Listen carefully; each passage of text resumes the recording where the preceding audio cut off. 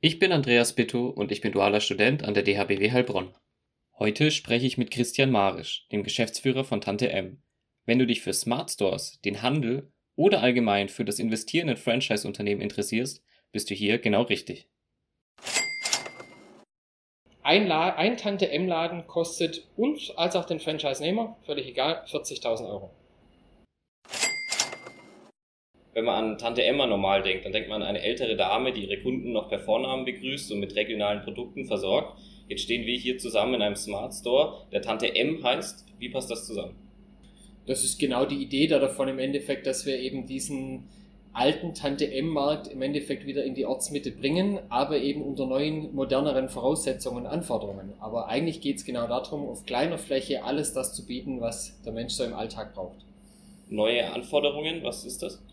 Neue Anforderungen sind vor allen Dingen das Thema Verfügbarkeit. Verfügbarkeit in Form von, wann kann ich dort einkaufen? Ja, unser Leben sieht einfach anders aus wie früher. Die Leute sind arbeiten, gerade auf dem Land, die sind tagsüber weg und kommen eben erst abends nach Hause oder gehen früh morgens. Und das ist die Zeit, wo früher die Läden und leider heutzutage auch noch Läden nicht mehr geöffnet haben und dementsprechend die Kunden auch nicht einkaufen können. Und das andere ist, dass da auch eine entsprechende Auswahl da sein muss an Produkten, damit die Leute überhaupt kommen, weil wenn ich heutzutage nur noch 30, 40, 50 Artikel anbiete, das genügt dem Kunden nicht mehr. Er braucht eine gewisse Auswahl. Eine Tante Emma, da kauft man ein, beziehungsweise sie gibt die Sachen sogar aus dem Laden heraus und kassiert einen dann ab. Wir stehen jetzt hier neben einer sogenannten Self-Scanning-Kasse, das heißt der Kunde scannt sich selber. Ja. Ist das die Zukunft? Das ist in großen Teilen sicherlich die Zukunft. Wir erleben das ja auch schon in großen Supermarkt- oder anderen Arten von Ladenketten, dass es das als Zusatz gibt zum Beispiel. Das, was eben ausschließlich so funktioniert, ist in Deutschland immer noch im Hintertreffen, sage ich mal. Das gibt es in anderen Ländern ja schon viel mehr dabei. Das ist auch ein Teil meiner Inspiration gewesen dazu, das umzusetzen. Es geht einfach darum, wir machen ein Stück weit, ich sag mal, das Offline-Shopping, aber parallel zu dem Online-Modus. Das heißt eben, der Kunde kann jederzeit, wenn es ihm passt, das tun. Das ist ja das, was uns am Online-Shopping gefällt, das bequem machen kann. Und das machen wir hier auch. Und das geht natürlich nur, wenn ich entsprechend diese Sachen eben automatisch habe, sprich, wenn kein Mitarbeiter dastehen muss, sonst ist es nicht darstellbar. Wenn du jetzt sagst Inspiration aus anderen Ländern, was war das genau? Ich bin immer viel gereist in der Welt durch die Gegend, geschäftlich, aber auch privat und habe dann natürlich über den Lauf der Jahre diese Dinge wahrgenommen, nicht mit dem Ziel, sowas zu machen, was ich jetzt heute mache. Das ist ja eher eine Sache, die eigentlich ein Stück weit aus einer Schnapsidee entstanden ist. Aber ich habe mich natürlich daran erinnert, wie das in anderen Ländern geht. Das Thema Self-Scanning, Cashless etc. Ja, das sind wir in Deutschland ja immer noch, sage ich mal, sehr etwas zurück. Das stimmt. Auf unserem Bildungscampus der DHBW steht die Shopbox und die Collectbox. Da sind ganz hoch technische Sachen verarbeitet. Ist auch eine mögliche Form des Checkouts, also des Selbstkassierens. Mhm. Warum hast du dich für das Self-Scanning entschieden und nicht für eine andere Technologie? Weil einfach ich in Form eines, ich sage jetzt mal Automatens, einer Collectbox, kann ich ja in keinster Weise dieses Vielfalt an Sortiment darstellen einfach. Und ein Stück weit ist Tante M ein begehbarer Automat, eine begehbare Box, wenn du es so nennen willst. Einfach in groß, das zu machen. Und ob ich das jetzt an den Bildschirm eingebe, an der Box, um dann Sachen aus der Luke zu bekommen, oder ob ich es eben hier dann selber erfasse, ist im Endeffekt sagen wir, relativ das Gleiche. Was wichtig ist bei Tante M Konzept ist, wir fokussieren uns ja auf den ländlichen Bereich. Und in dem ländlichen Bereich haben wir einfach auch ein Stück weit eine ältere Bevölkerung mit dabei und für die muss die Technologie ja auch funktionieren. Es gibt, wie du schon sagst, hochtechnologisierte Projekte, Ideen, wie man sowas darstellen kann. Auch das Thema zum Beispiel, dass ich mich registrieren muss, um überhaupt in so einen Laden hineinzukommen. Auf die Sachen verzichte ich, weil das die Leute aktuell einfach noch abschreckt. Es hält sie davon ab, sowas zu nutzen. Und solche Collect-Boxen zum Beispiel etc., die sprechen ein junges Publikum an, die mit umgehen. Das ist richtig, deswegen auf dem Unicampus ist das sicherlich perfekt. Ja. Das ist gut. Aber auf dem Land, im Ort, als Ergänzung, wir überlegen tatsächlich auch solche Technologien zu integrieren. Okay. Ja, also solche Boxen, wo man Sachen abholen kann. Vielleicht auch andere Themen wie diese Waren, die entsprechend jetzt bei uns aktuell im Laden stehen, kann man auch andere Services anbieten, aber sicherlich nicht als das Hauptelement, um hier einkaufen zu können. Self-Scanning gewählt. Grundsätzlich Self-Scanning brauchen wir, weil du es nicht finanzieren kannst, hier Personal hinzustellen. Das funktioniert einfach nicht. Das ist ja der Grund. Das Tante E-Konzept ist auf der Basis entstanden, warum funktionieren normale Läden auf dem Land leider oftmals nicht mehr. Warum sterben die aus? Warum gibt es keine Nahversorgung mehr im ländlichen Bereich? Und die Antwort darauf sind eben die 3 Säulen. Die eine Säule ist, dass die Läden, die es noch gibt oder die es gab, haben, wie gesagt, nicht genügend Auswahl gehabt, sodass sie für den Kunden nicht großartig attraktiv waren. Sie haben keine, ich nenne es moderne, attraktive Öffnungszeiten gehabt. Morgen. So dass sie eben verfügbar waren, wenn die Leute einkaufen wollen oder müssen, wenn sie es brauchen. Sie haben keine Zeit, morgens zwischen 9 und 12 und mittags zwischen 14 und 16 Uhr einzukaufen. Ja? Sie müssen morgens um 6 einkaufen können, bevor sie zur Arbeit gehen, oder abends um 8 oder um 9, wenn sie von der Arbeit erst nach Hause kommen, oder eben am Wochenende, ja, wenn sie Zeit haben dazu. Das ist das Zweite. Und das Dritte ist tatsächlich, man kann per se einfach nicht mit einem riesen Umsatz rechnen, ja, auf dem Land. Und der Umsatz ist natürlich Voraussetzung dafür, dass genügend Geld in die Kasse kommt, dass ich eben auch meine Kosten decken kann. Und das Personal ist ein Hauptkostenpunkt bei dem Betrieb von einem Laden. Ja. Und da waren eben die Ansatzpunkte, wie kann ich diese 3 Punkte im Prinzip ändern, um einen Laden auch mit Aussicht auf geringen Umsatz trotzdem wirtschaftlich betreiben zu können. Ein wichtiger Punkt dabei ist eben die Fixkosteneinsparung, und das ist nun mal leider das Personal. Wir haben Personal in allen Läden, das ist ein wichtiger Punkt. Wir bauen Arbeitsplätze auf. Man wirft uns manchmal auch vor, dass man der Arbeitsplätze vernichtet oder sonst was. Das ist Quatsch, weil wir drängen ja niemand aus dem Markt. Wir gehen ja wohin, wo es nichts mehr gibt. Ja, und schaffen wir da Arbeitsplätze. Aber eben nicht als Verkaufspersonal und nicht als ständiges Personal. Genau, da wäre meine nächste Frage. Auf deiner Webseite suchst du Mitarbeiter für einen mitarbeiterlosen Shop. Was machen die? Ja, ich meine, es muss ja trotzdem nach dem Laden geschaut werden. Ja? Also wir haben in jedem Laden 1 bis 2 Mitarbeiter, die nach dem Rechten schauen. Es muss ja befüllt werden, es muss geputzt werden, es muss die Kasse gemacht werden, etc. Aber das kann alles eben in sehr kleinen Zeitfenstern gemacht werden, auch meistens relativ flexibel, also eigentlich ein ganz attraktiver Job nach unseren Anforderungen heutzutage, dass ich meine Arbeitszeiten flexibel gestalten kann. Ja? Aber es ist völlig unabhängig von den Öffnungszeiten des Ladens, sprich vom Kundenservice ist es völlig unabhängig. Und das ist ein ganz wichtiger Punkt. Wir bieten einen vollen Kundenservice jederzeit, egal ob der Mitarbeiter Zeit hat oder nicht. Das heißt, wir schaffen Jobs, mit jedem neuen Laden schaffen wir Jobs für jeden Laden, und dann schaffen wir natürlich zusätzlich Jobs für die ganze Organisation, die natürlich im Hintergrund steckt, also die Verwaltung, die muss natürlich auch bewältigt werden. Wenn wir ein Netzwerk aufbauen von flächendeckender Nahversorgung im ganzen deutschen Bereich, und auf dem Weg sind wir, das muss natürlich organisiert werden. Das heißt, wir schaffen schon ordentlich Arbeitsplätze, aber eben in anderen Bereichen. Wie oft kommt dann ein Mitarbeiter in eine Filiale? Also ich kenne es jetzt, ich arbeite auch im Einzelhandel, da muss man schon 3-4 Mal am Tag abschachteln, also sprich die leeren Kartons rausziehen, über das Obst, Gemüse, die Zitrone, die man am Morgen noch eingeräumt hat, die kann dann schon mal ein bisschen schimmelig werden über den Tag über. Wie oft machen das dann die Leute hier, die Mitarbeiter? Einmal am Tag. Einmal am Tag. Also das, wie du sagst, das Abschachteln, also das Ein- und Auspacken, das muss nicht öfters gemacht werden, weil wiederum bei uns ist ja nicht die Hölle los. Ja? Also bei uns kaufen ja keine Hunderte oder Tausende Kunden am Tag ein. Das ist ja genau der Punkt. Ja? Bei uns kaufen im Schnitt im Laden zwischen 100 und 120 Kunden am Tag ein, verteilt auf zwischen 18 und 24 Stunden, je nachdem, wie lange der Laden geöffnet hat. Das heißt, wir haben ja auch Zeitfenster von manchmal auch 2-3 Stunden, wo gar niemand im Laden ist. Das wäre tödlich, wenn du Verkaufspersonal da stehen hast. Das stimmt, ja. Zum einen kostet es Geld, zum anderen, tschüss, Dankeschön. Ciao. Tschüss. Zum anderen ist es auch frustrierend für den Mitarbeiter und wirkt sich unter Umständen auf die Freundlichkeit aus, wenn der nächste Kunde dann endlich reinkommt, dass er dann vielleicht nicht mehr so freundlich ist und sagt, und du dir den Kunde damit vielleicht auch noch verkraulst. Ja, das ist so ein bisschen ein Kreislauf, den ich da denke, der sich da entwickelt. Aber nochmal darauf zurück, wir machen das einmal am Tag, das reicht vollkommen. Die Sachen einräumen, beziehungsweise vor allen Dingen gucken, dass einfach die Regale vorziehen, dass alles schön ordentlich ist, durchgehen. Man kann das sehr komprimiert machen.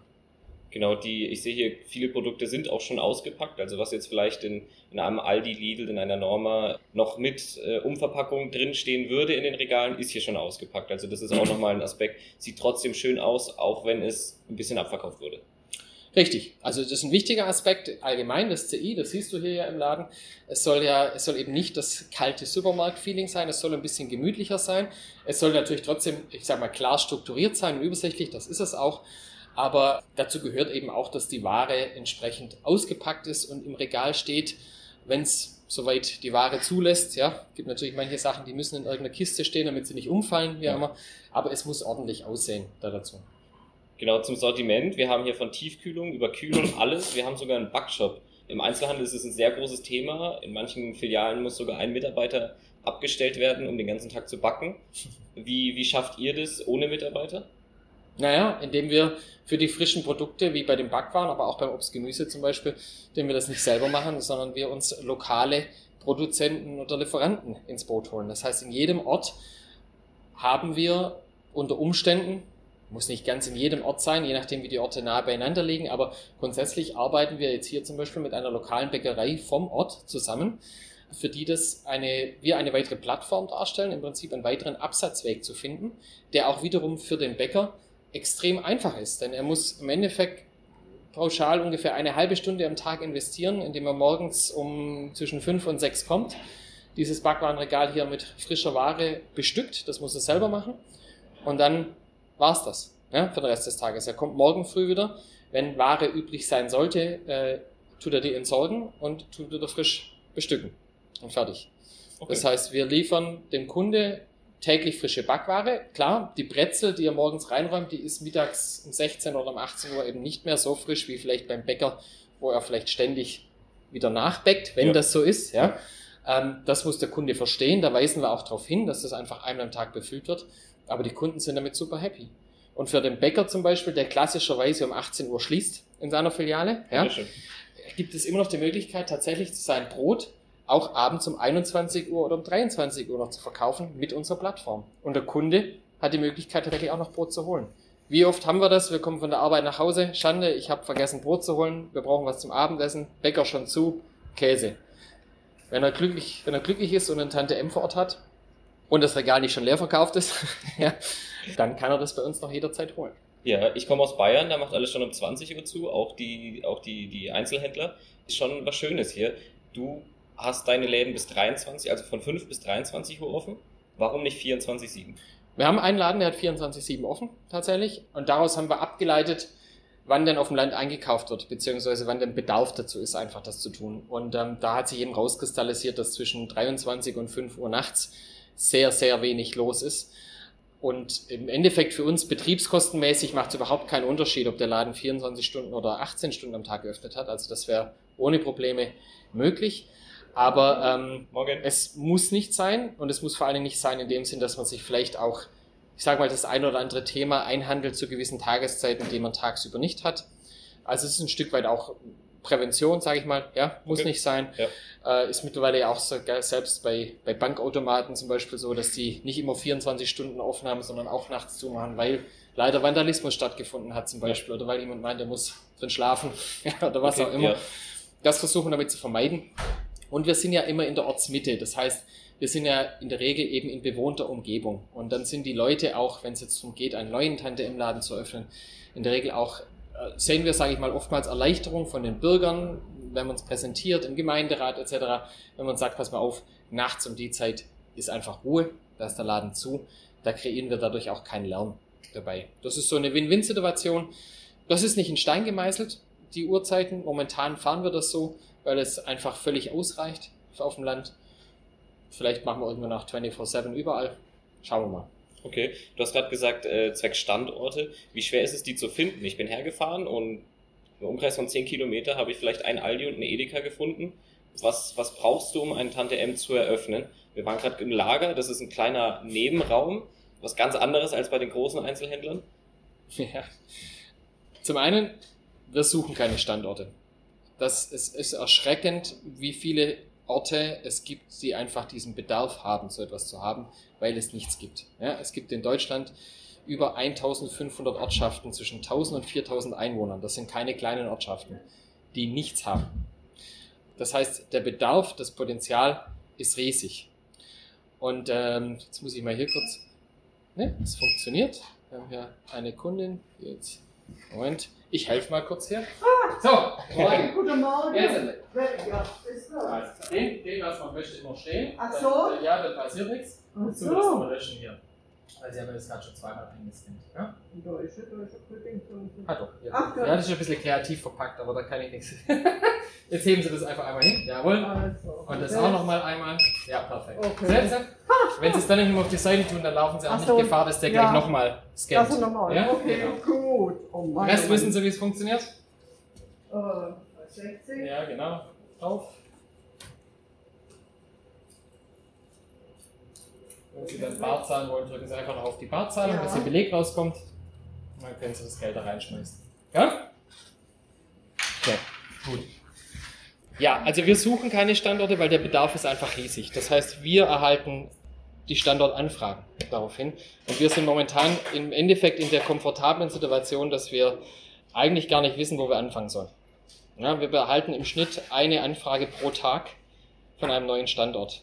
Wir eröffnen aktuell. Vielen Dank für die Hilfe. Gerne, Dankeschön. Warum müsste bis jemand kommen wäre? Ah, das hätte hoffentlich ein bisschen länger gedauert. Das müssen wir so hinkriegen. Wünsche Ihnen einen schönen Tag. Ja? Kürzlich waren wir da, ja, da ist jemand gekommen mit Karte. Ja, ich habe keine Karte. Aber Sie könnten mir eine Karte geben, dann wäre es einfacher. Sie wollen eine Kundenkarte haben? Ja. Kann ich Ihnen eine ausstellen? Können wir machen, ja?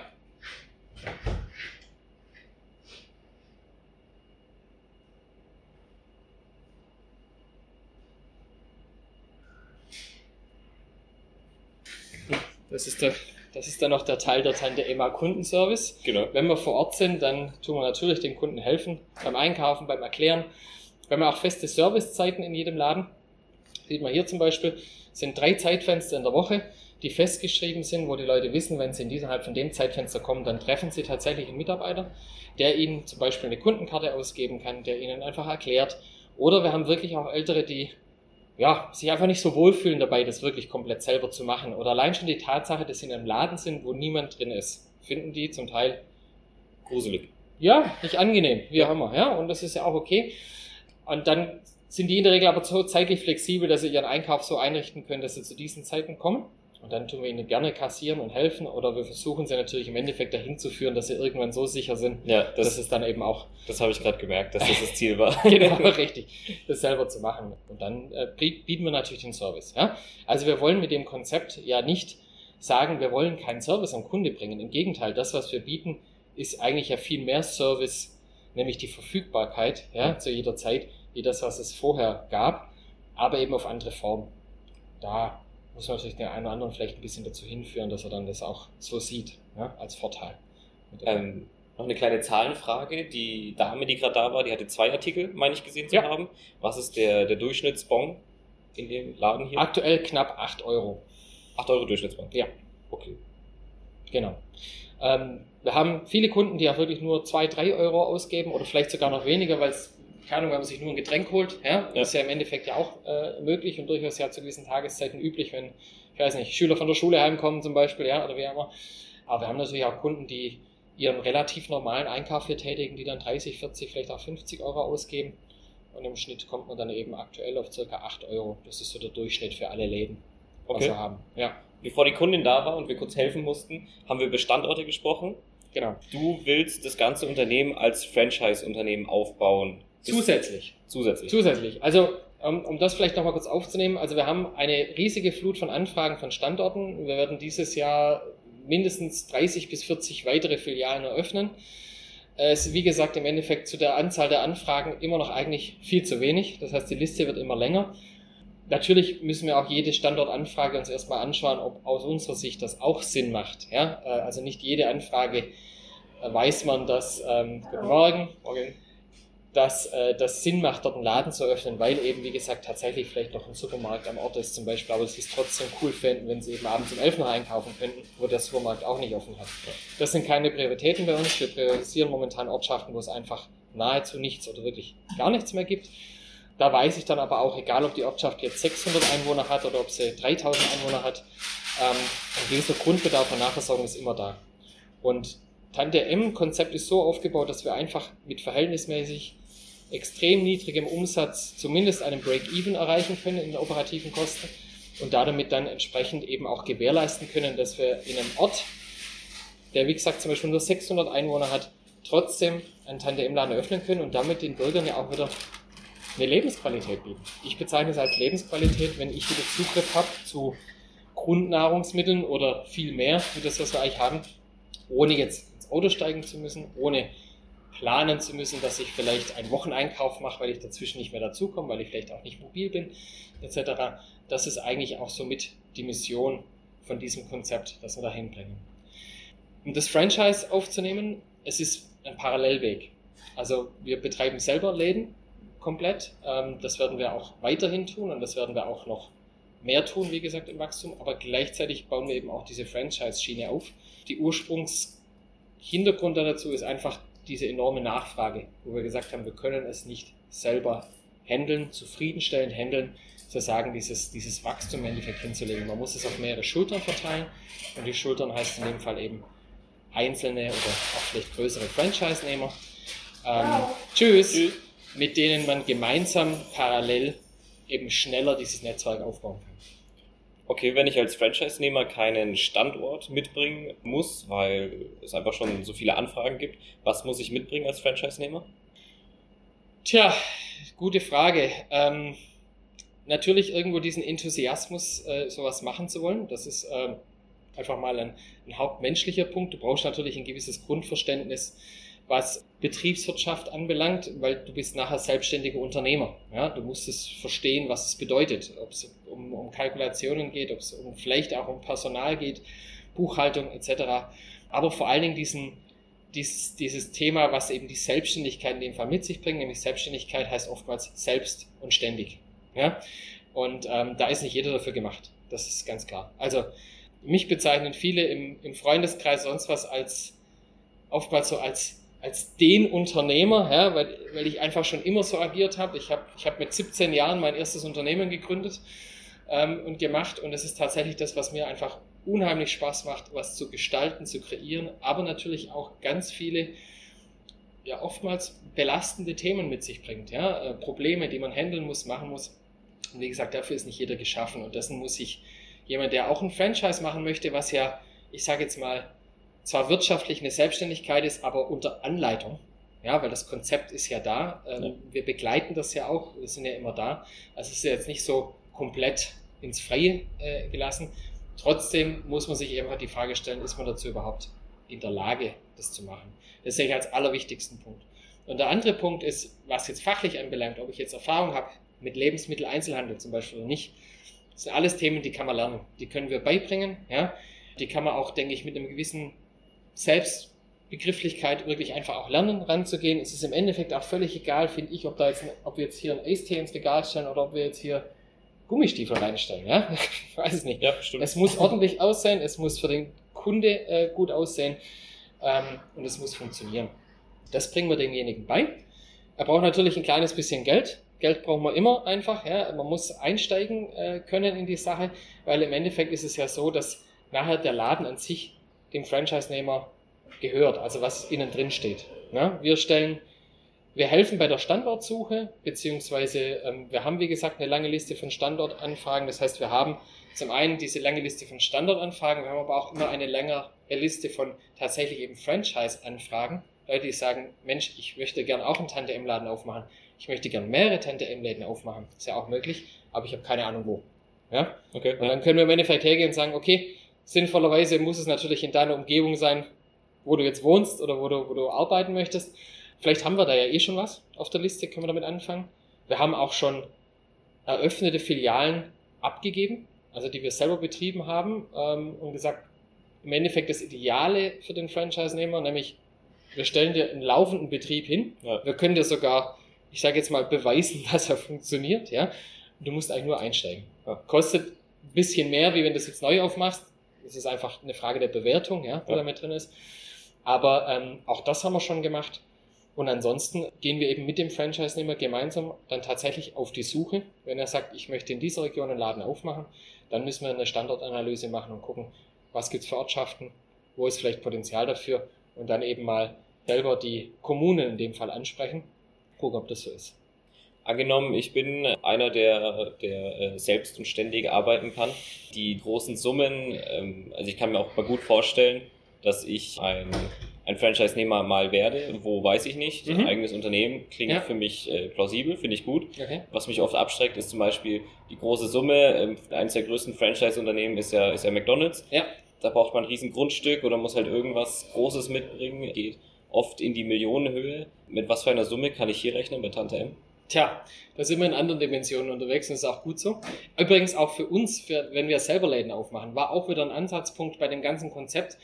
Es macht einfach keinen Sinn aus meinen Augen, einen Laden wohin zu stellen, wo wie gesagt der Umsatz einfach ein Stück weit begrenzt ist durch die Umgebung, einen Laden hinzustellen, in den ich Hunderte von Tausende Euro investiere. Das kann sich nicht refinanzieren. Das kann sich vielleicht ein großer Konzern leisten, der sagt, die Wirtschaftlichkeit der Investitionskosten sind sekundär, mir geht es darum, einen Markt zu erschließen, dann kann man das machen. Solche Projekte sind ja auch aktuell in Deutschland am Start, aber alle, komischerweise, kommen nicht in die Skalierbarfähigkeit, weil sie feststellen, es lohnt sich nicht. Ja? Und ich finde auch niemand im Bereich Franchise, der jetzt herkommt und sagt, ich gebe 300.000, 400.000, 500.000 Euro aus, um einen Laden zu haben, mit dem ich am Ende des Tages am Monat vielleicht 2.000 oder 3.000 Euro verdiene. Das kann nicht funktionieren. Ja? Deswegen war auch hier das Konzept, ein Tante-M-Laden kostet uns als auch den Franchise-Nehmer, völlig egal, 40.000 Euro. Das ist wirklich eine überschaubare Summe. Das ist alles drum und dran, das ist die Einrichtung, das ist auch die Erstbestückung der Ware, die da drin steht, also mit der ich dann wirklich arbeiten kann. Und das ist eine Summe, die kann ich auch tatsächlich, wenn der Laden wirklich gut läuft, sehr schnell komplett refinanzieren, wenn ich das möchte, wenn das meine Priorität ist. Oder halt zumindest mit einer niedrigen Belastung im Monat, sage ich mal, leben über eine längere Zeit. Oder ich habe das Kapital, das ist natürlich am einfachsten, dann brauche ich es auch nicht finanzieren. Wir haben dafür zum Beispiel für die Franchise-Nehmer auch natürlich einen Businessplan, einen Beispiel-Businessplan aufgestellt, mit dem sie dann auch gegebenenfalls zum Beispiel zur Bank gehen können oder eben zu vielleicht anderen Investoren gehen können, die ihnen dabei helfen, sogenannte Business Angels zum Beispiel. Und die haben damit überzeugen können, ja, genauso wie wir mit unserem Businessplan auch Business Angel überzeugen haben können. Also ich habe auch angefangen, das Ganze aufzubauen mit Hilfe von Business Angels, mit Kapital reinzuholen, mit Risikokapital im Endeffekt reinzuholen. Und die musste ich ja auch überzeugen davon. Und die musste ich davon überzeugen, ohne dass ich das vorweisen konnte, was wir jetzt vorweisen können. Ja? Mit Läden, wie sieht es aus, wie funktioniert es, mit Umsatzzahlen und so weiter. Und da helfen wir dem Franchise-Nehmer, um das hinzukriegen. Das ist wirklich eine überschaubare Zahl, die man machen kann. Und wie gesagt, wenn ein Laden, ich sage jetzt mal einfach mal normal durchschnittlich läuft, dann sollten am Ende des Monats zwischen 1.500 und 3.000 Euro übrig bleiben. Das ist aber sehr viel für so einen kleinen Laden. Wir arbeiten mit niedrigen Fixkosten. Ja, das stimmt. Ein wichtiger Punkt ist noch, du hast vorhin gesagt, Beispiel McDonald's, man braucht ein Grundstück oder sonst irgendwas. Du musst dir keine Gedanken machen um die Immobilie bzw. um die Räumlichkeit. Wir sind immer der Untervermieter an den Franchise-Nehmer der Immobilie. Das heißt, wir als Tante M entscheiden gemeinsam mit dem Franchise-Nehmer, wo dieser Laden stehen soll. Wir entscheiden natürlich gemeinsam mit dem Franchise-Nehmer, wie dieser Laden innen drin auch aussehen soll. Wir planen das gemeinsam. Aber wir haben natürlich unsere Erfahrung und wir haben natürlich auch unsere Vorstellung, wie der Tante M aussehen soll. Weil ob jetzt Franchise-Nehmer oder nicht, wichtig ist, dass hier ein Tante M-Laden steht. Und dass irgendwann, wie bei einer McDonalds-Filiale auch, der Kunde weiß, was er grundsätzlich zu erwarten hat, wenn er in einen Tante M kommt. Dieses Erscheinungsgebild, diese Auswahl an Produkten, das drin zu haben. Das heißt, wir sichern den Standort und tun dann an den Franchise-Nehmer zum Beispiel untervermieten. Also Investmentkapital, alles drum und dran, 40.000 Euro. Mit der Garantie, mit der Garantie sage ich jetzt mal eigentlich, dass der Laden ab dem ersten Monat tatsächlich auch Geld verdienen wird. Du musst also nicht sagen, das erste Jahr ist eine Anlaufphase, bis dann mal eine schwarze Zahl geschrieben wird im operativen Bereich. Unsere Läden verdienen ab dem ersten Monat Geld. Geil, oder? Das klingt ziemlich gut, ja. Ja. Gibt es sonstige Abgaben, sowas wie eine Umsatz- oder Gewinnbeteiligung? Ja, klar, da ist natürlich logisch. Ich meine, irgendwas, wir wollen ja nicht nur Läden eröffnen, wir müssen ja auch Geld verdienen. Ja, so ist ja auch klar. Das heißt, es gibt eine Franchise-Lizenzgebühr, es gibt eine Eintrittsgebühr in das Franchise-Konzept, also eine einmalige Gebühr, die zu zahlen ist, die ist in diesen 40.000 eingerechnet, drin, ja. Ist alles drin.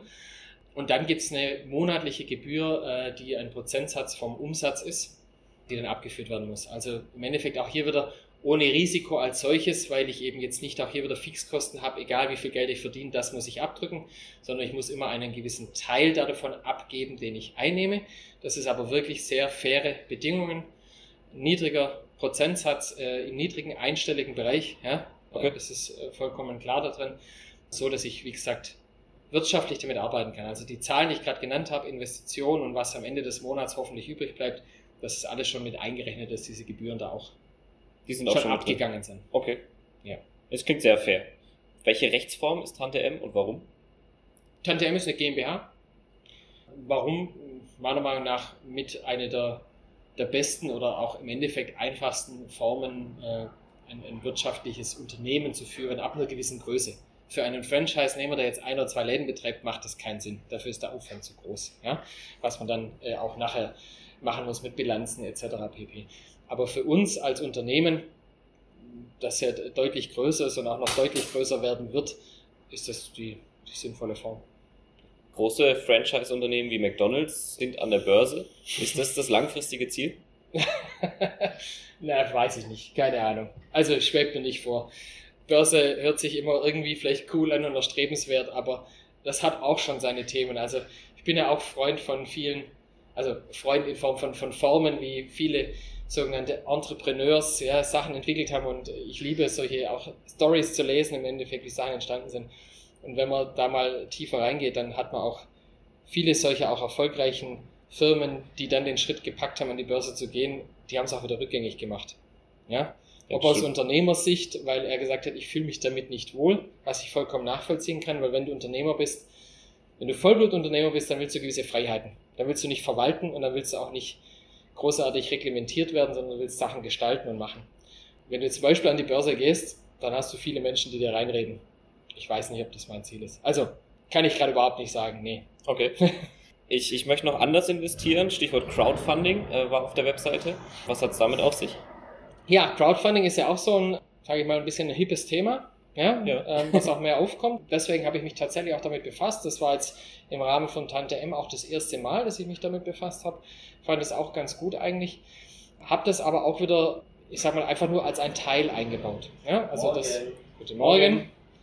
Das Crowdfunding ist einfach ein Zusatzbaustein zu jeder Ladeneröffnung, die wir machen. Also das hat nichts mit dem Unternehmen Tante M als solches zu tun. Also wir haben nicht Tante M mittels Crowdfunding, ich sag mal, aufgebaut, gemacht, sondern die Idee ist hier eigentlich zu sagen, wir gehen ja in Ortschaften, wo es nichts gibt. Das heißt, die Bürger sind in der Regel oft auch sehr engagiert, dass wir kommen zum Beispiel oder allgemein, dass es was gibt. Und dann ist es einfach auch eine Form zu sagen, vielleicht auch zu testen, in welcher Form die Bürger tatsächlich bereit sind, was dafür zu tun. Das heißt, mit jedem Laden, den wir öffnen, machen wir eine eigene Crowdfunding-Kampagne mit einem verhältnismäßig sehr geringen Ziel, das wir erreichen wollen. Ziel heißt eigentlich, wir wollen ungefähr 10-15% der Summe, die wir in diesem Ort investieren, in einen Laden oder die ein Franchise-Nehmer investiert, mittels dieses Crowdfundings refinanzieren. Ja, um einfach diese Investitionslast im Endeffekt, die da ist, ein bisschen runterzuholen, zu drücken. Das ist kein reines nur mitmachen und nichts davon haben für den Bürger, sondern er bekommt im Gegenzug Einkaufsgutscheine, die er dann entsprechend wieder einlösen kann, sodass eben auch vielleicht dadurch ein bisschen mehr eine Kundenbindung entsteht. Wichtig ist aber, wie bei vielen Projekten sind ja so, die mittels Crowdfunding gemacht werden, das Crowdfunding muss zustande kommen, damit dieses Projekt überhaupt realisiert wird. Ja, das ist eine Grundvoraussetzung.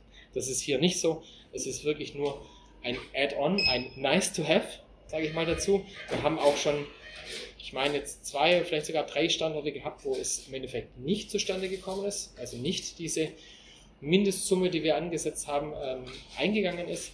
Das ist schade, aber das hat nichts daran geändert, ob wir da jetzt einen Laden aufmachen oder nicht. Ja. An dieser Stelle muss ich einen kleinen Cut machen. Hier kam gerade ein Kunde rein und wollte mit uns reden, wieso wir denn mit einem Mikrofon im Laden stehen und allgemein über das Konzept von Tante M. Ich muss das leider aus datenschutztechnischen Gründen rausschneiden.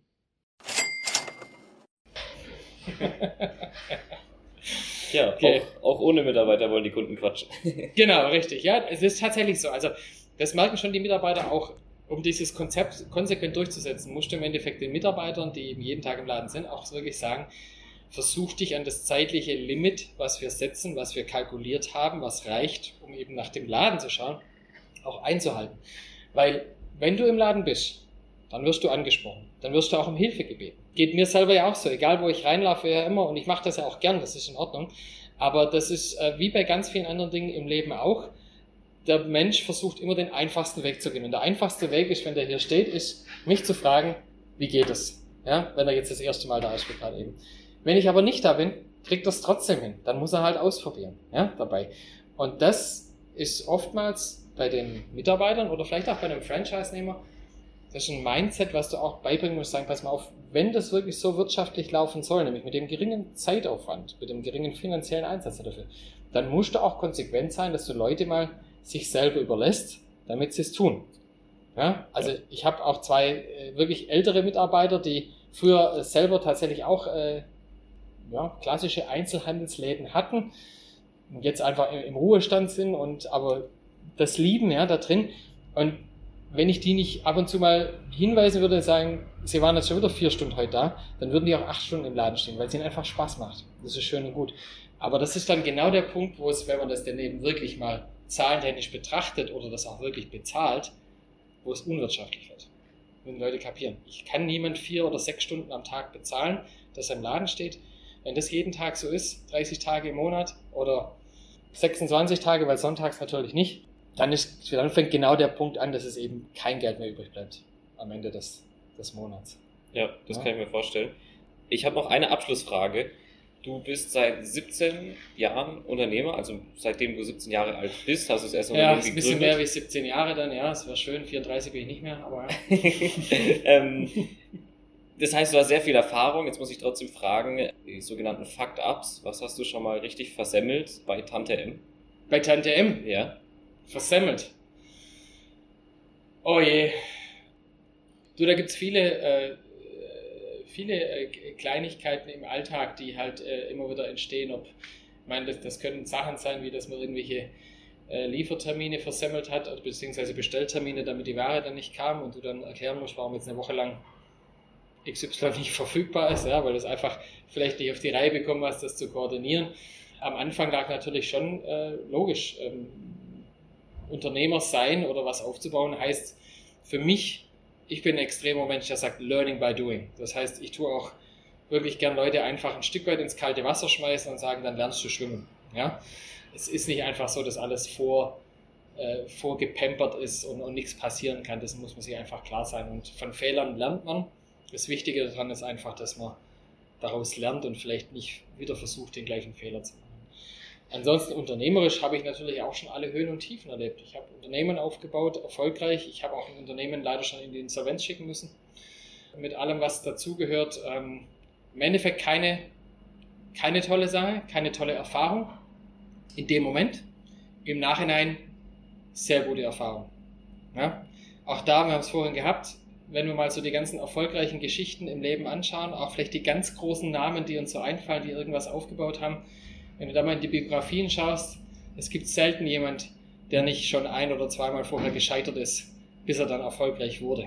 Ja. Und ich will nicht sagen, dass das jetzt dazu gehört in Form von, das muss sein und ist nicht schlimm. Es ist schlimm und es ist auch nicht gut. Aber die Erfahrungen, die ich dabei sammle, die helfen mir beim nächsten Mal, wenn ich ein nächstes Mal wieder mache, ja, enorm, um gewisse Dinge vielleicht einfach zu vermeiden dabei. Und das ist bei mir sicherlich auch so, das zu machen. Ich bin einfach jemand, der mit ganz viel offenen Augen und Ohren durch die Welt geht und sich immer wieder fragt, warum ist das vielleicht so oder warum funktioniert das so, warum wird das so gemacht. Und so ist Tante im Endeffekt auch entstanden, dass ich der Sache, es war eine Idee dahinter, nicht das, was es heute ist. Es war eine viel einfachere Basisidee dahinter. Ich habe ihm aber Raum gegeben, sich zu entwickeln. Sag mal, gucken, was draus wird. Und im Endeffekt, was ich in der Anfangsphase gemacht habe, ist, der größte Schlüssel dazu war einfach, ich habe einfach nur den Leuten zugehört, was sie brauchen. Ich habe gehört, was sie kaufen wollen. Ich habe gehört, wann sie es kaufen wollen, was ihnen wichtig ist und habe versucht, dafür jeweils ein Angebot zu schaffen, eine Lösung zu schaffen einfach, ja, und wieder auszuprobieren, ob das dann eben so angenommen wird, funktioniert. Das war's. Also ein ganz wichtiger Punkt ist, Zuhören, ja, zuhören oder dann eben auch wahrnehmen und eben auch immer dann kreativ sein, ja? Nach Lösungen suchen und vielleicht auch mal Dinge ausprobieren, wo du nicht vorher 50 Mal abklären kannst, ob du das wirklich 100% darfst, ob du das kannst, ja, oder was alles dafür benötigt wird. Dann kommen wir nicht weiter. Das ist ein Problem in Deutschland tatsächlich, auch in dieser Start-up-Kultur, die sich ja ein bisschen entwickelt. Das ist ja auch toll zu sehen, da gibt es auch wirklich viele tolle Förderungen, aber trotzdem sind wir im ganzen System, in der Gesellschaft, System heißt alles, was mit dranhängt, ob es angefangen ist bei irgendwelchen Gesetzen, Regularien oder sonst was, sind wir einfach noch viel, viel zu eingeschränkt da drin, dass sich was kreativ entfalten kann. Da schreiben wir in, was weiß ich, in Silicon Valley oder sonst was ist die Kreativität und wir wollen das hier auch machen. Aber warum ist das so? Weil wir da Leute haben, die den Freiraum kriegen, sich zu entwickeln und nicht gleich sofort in irgendwelche 50 Schranken eingewiesen werden. Ja. Und ganz viel Bedenken. Also was ich bei Tante M eben auch immer wieder höre, jeden Laden, den wir öffnen, jede Vorstellung des Ladenkonzepts bei zum Beispiel, wie gesagt, Gemeinderatssitzungen etc., wenn es darum geht, ob eine Kommune sagt, wollen wir nicht, ja, wer immer. Alle der allerersten Fragen, die wir gestellt bekommen, die ich gestellt bekomme, ist, haben Sie keine Angst? Ja, haben Sie keine Angst, dass das geklaut wird? Oder was ist, wenn? Und sowieso, es sind immer erst die Bedenken an der ersten Stelle. Ich sehe immer erst die Chancen. Es gibt Risiken, die musst du abwägen. Ja, und gucken, ist es ein großes Risiko? Ist es ein überschaubares Risiko? Ist es ein kalkulierbares Risiko? Aber ein ganz wichtiger Punkt ist, du musst die Chancen sehen. Du musst nach vorne schauen. Mich interessiert relativ wenig, was gestern oder vor einem Monat war. Mich interessiert, was morgen ist. Einfach. Ja? Ja. Und wenn jemand sagt, naja, haben Sie keine Angst, deinen Laden zu öffnen, ob das läuft oder nicht, dann sagt, das wird man sehen. Ja? Es ist ein kalkuliertes Risiko, was man jetzt zum Beispiel investiert in so einen Standort. Was, wenn das nicht laufen sollte, was ist dann? Wenn das hier nicht läuft, dann bauen wir die Regale alle wieder ab und dann bauen wir sie im nächsten Ort auf. Dann haben wir klar ein bisschen Geld in den Sand gesetzt, weil, was weiß ich, hier umgebaut wurde. Aber ansonsten, das ist ja überschaubar. Dann machen wir es wieder woanders. So haben wir jetzt übrigens auch ein Tante M Haus entwickelt, also im Endeffekt eine Containerlösung, eine aber sehr, sehr schöne Containerlösung, die auch nicht mehr nach Container aussieht nach außen. Ortschaften, die eben keine Räumlichkeiten haben, wo man so einen Laden einrichten kann. Das ist ja die Priorität, zu sagen, lass uns wohin gehen. Gerade leerstehende Bankfilialen zum Beispiel sind immer gerade ein sehr viel verfügbares Thema, einfach weil wir ja schließen wie Sand am Meer. Aber einen Laden haben möchten, die haben dann oftmals eine Freifläche. Vielleicht auch im Ort, weil ein altes Bauernhaus abgerissen wurde oder sonst irgendwas. Und da haben wir jetzt eben ein Hauskonzept dafür, was wir da hinstellen können. Aber auch hier wieder, was eben nicht zig hunderte tausend Euro kostet und was auch nicht das Risiko ist, wenn wir da jetzt ein Haus hinstellen, was passiert, wenn der Laden nicht funktioniert, sondern relativ einfach gesagt, wenn der Laden dann nicht funktionieren sollte, was ich nicht glaube, dann hängen wir dann einen Haken, dann wird er auf den LKW gestellt in seinen Einzelteilen und dann wird er woanders wieder aufgebaut und dann haben wir Transportkosten von 6.000 Euro in den Sand gesetzt und dann geht es wieder weiter.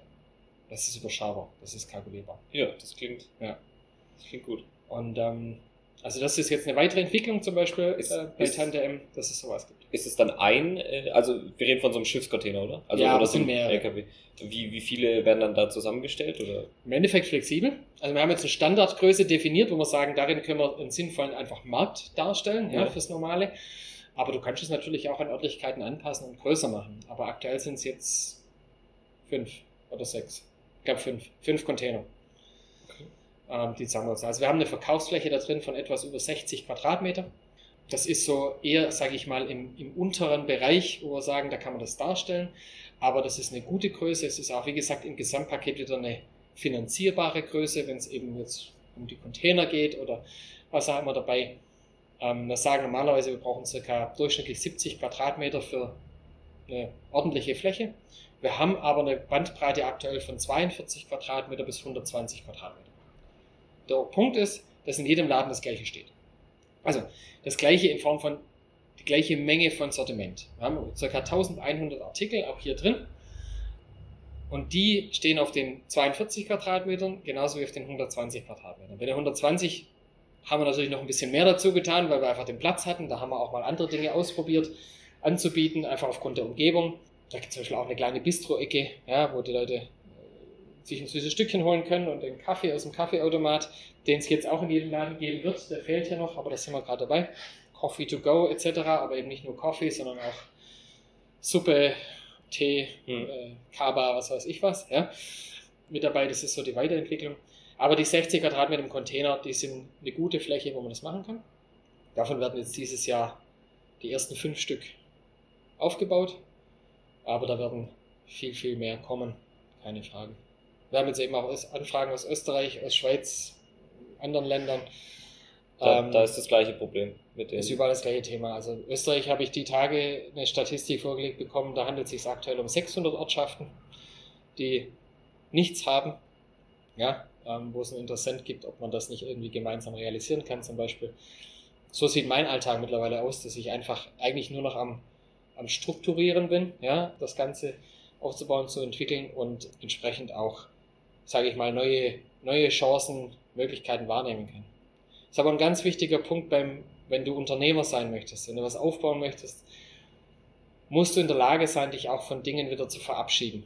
Ob es jetzt, keine Ahnung, Produkte sind oder ich sage mal, ein Unternehmenszweig, den du denkst aufzubauen und merkst, der funktioniert nicht, dann musst du auch in der Lage sein, sagen, nein, das macht keinen Sinn, verabschiede mich wieder davon. Aber du musst auch in der Lage sein, dich von deinen eigenen Aufgaben zu verabschieden, abzugeben.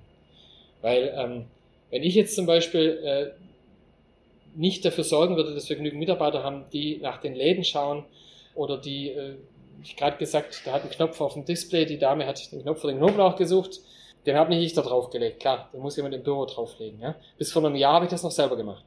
Alles in weitester Form. Aber würde ich das heute noch machen, würde ich zu vielem anderen nicht kommen, was das ganze Unternehmen weiterbringt. Das heißt, ich muss abgeben können. Und ganz viele, die sich selbstständig machen, das ist einfach ein Unterschied zwischen selbstständig und Unternehmer. Selbstständig heißt, ich will für mich arbeiten, ich will das machen. Ich habe vielleicht doch einen Angestellten oder ich habe einen Auszubildenden oder einen Lehrling, was weiß ich was, ja, mit dabei, aber dann hört es auf. Weil ich will ja der eigene Herr der Lage sein. Aber wenn du was aufbauen willst, wenn du ein Unternehmen aufbauen willst, dann musst du abgeben, dann musst du Strukturen schaffen, wo das andere machen. Und dann musst du auch damit klarkommen können, dass es verschiedene Wege gibt, die ans Ziel führen. Dass es derjenige nicht genau so macht, wie du es eigentlich gern machen würdest. Ja? Weil sonst hast du nicht genügend Raum, andere Dinge zu entwickeln und voranzukommen. Und das gibt es dann einfach nicht so viel. Ich würde das Ganze nochmal kurz zusammenfassen. Tante M, ein super innovativer Laden für die Leute am Land, die sonst nichts haben. Mit Self-Scanning-System für Franchise-Nehmer ein super Angebot, wo man günstig einsteigen kann, eine gute Rendite erzielen kann und für die Zukunft ist durch innovative Ideen gesorgt. Mit Containern, mit vielleicht in die Schweiz, vielleicht nach Österreich. Aber Deutschland erstmal, ja. Genau, richtig. Genau. Ja, also wir werden jetzt dieses Jahr viele Läden in Bayern eröffnen, auch die ersten Läden in Rheinland-Pfalz zum Beispiel. Andere Bundesländer werden folgen. Ja, genau. Okay. Ja, also definitiv eine Sache, die große Zukunft hat und vorangeht und meiner Meinung nach die Lösung für einfach das Problem der Nahversorgung im ländlichen Bereich ist. Ja. Okay, Christian, vielen Dank für die tollen Einblicke. Gerne. Viel Spaß beim nächsten Termin. Dankeschön. Das war ein Podcast mit Christian Marisch, dem Geschäftsführer von Tante M. Für mich eine ganz neue Erfahrung, so offen und locker mit einem Geschäftsführer zu reden. Ich habe viel Neues gelernt und herausgefunden, dass ein Franchise-Unternehmen nicht immer teuer sein muss. Ich freue mich, wenn dir der Podcast gefallen hat. Die nächsten Podcasts gibt's dann von meinen Kommilitonen.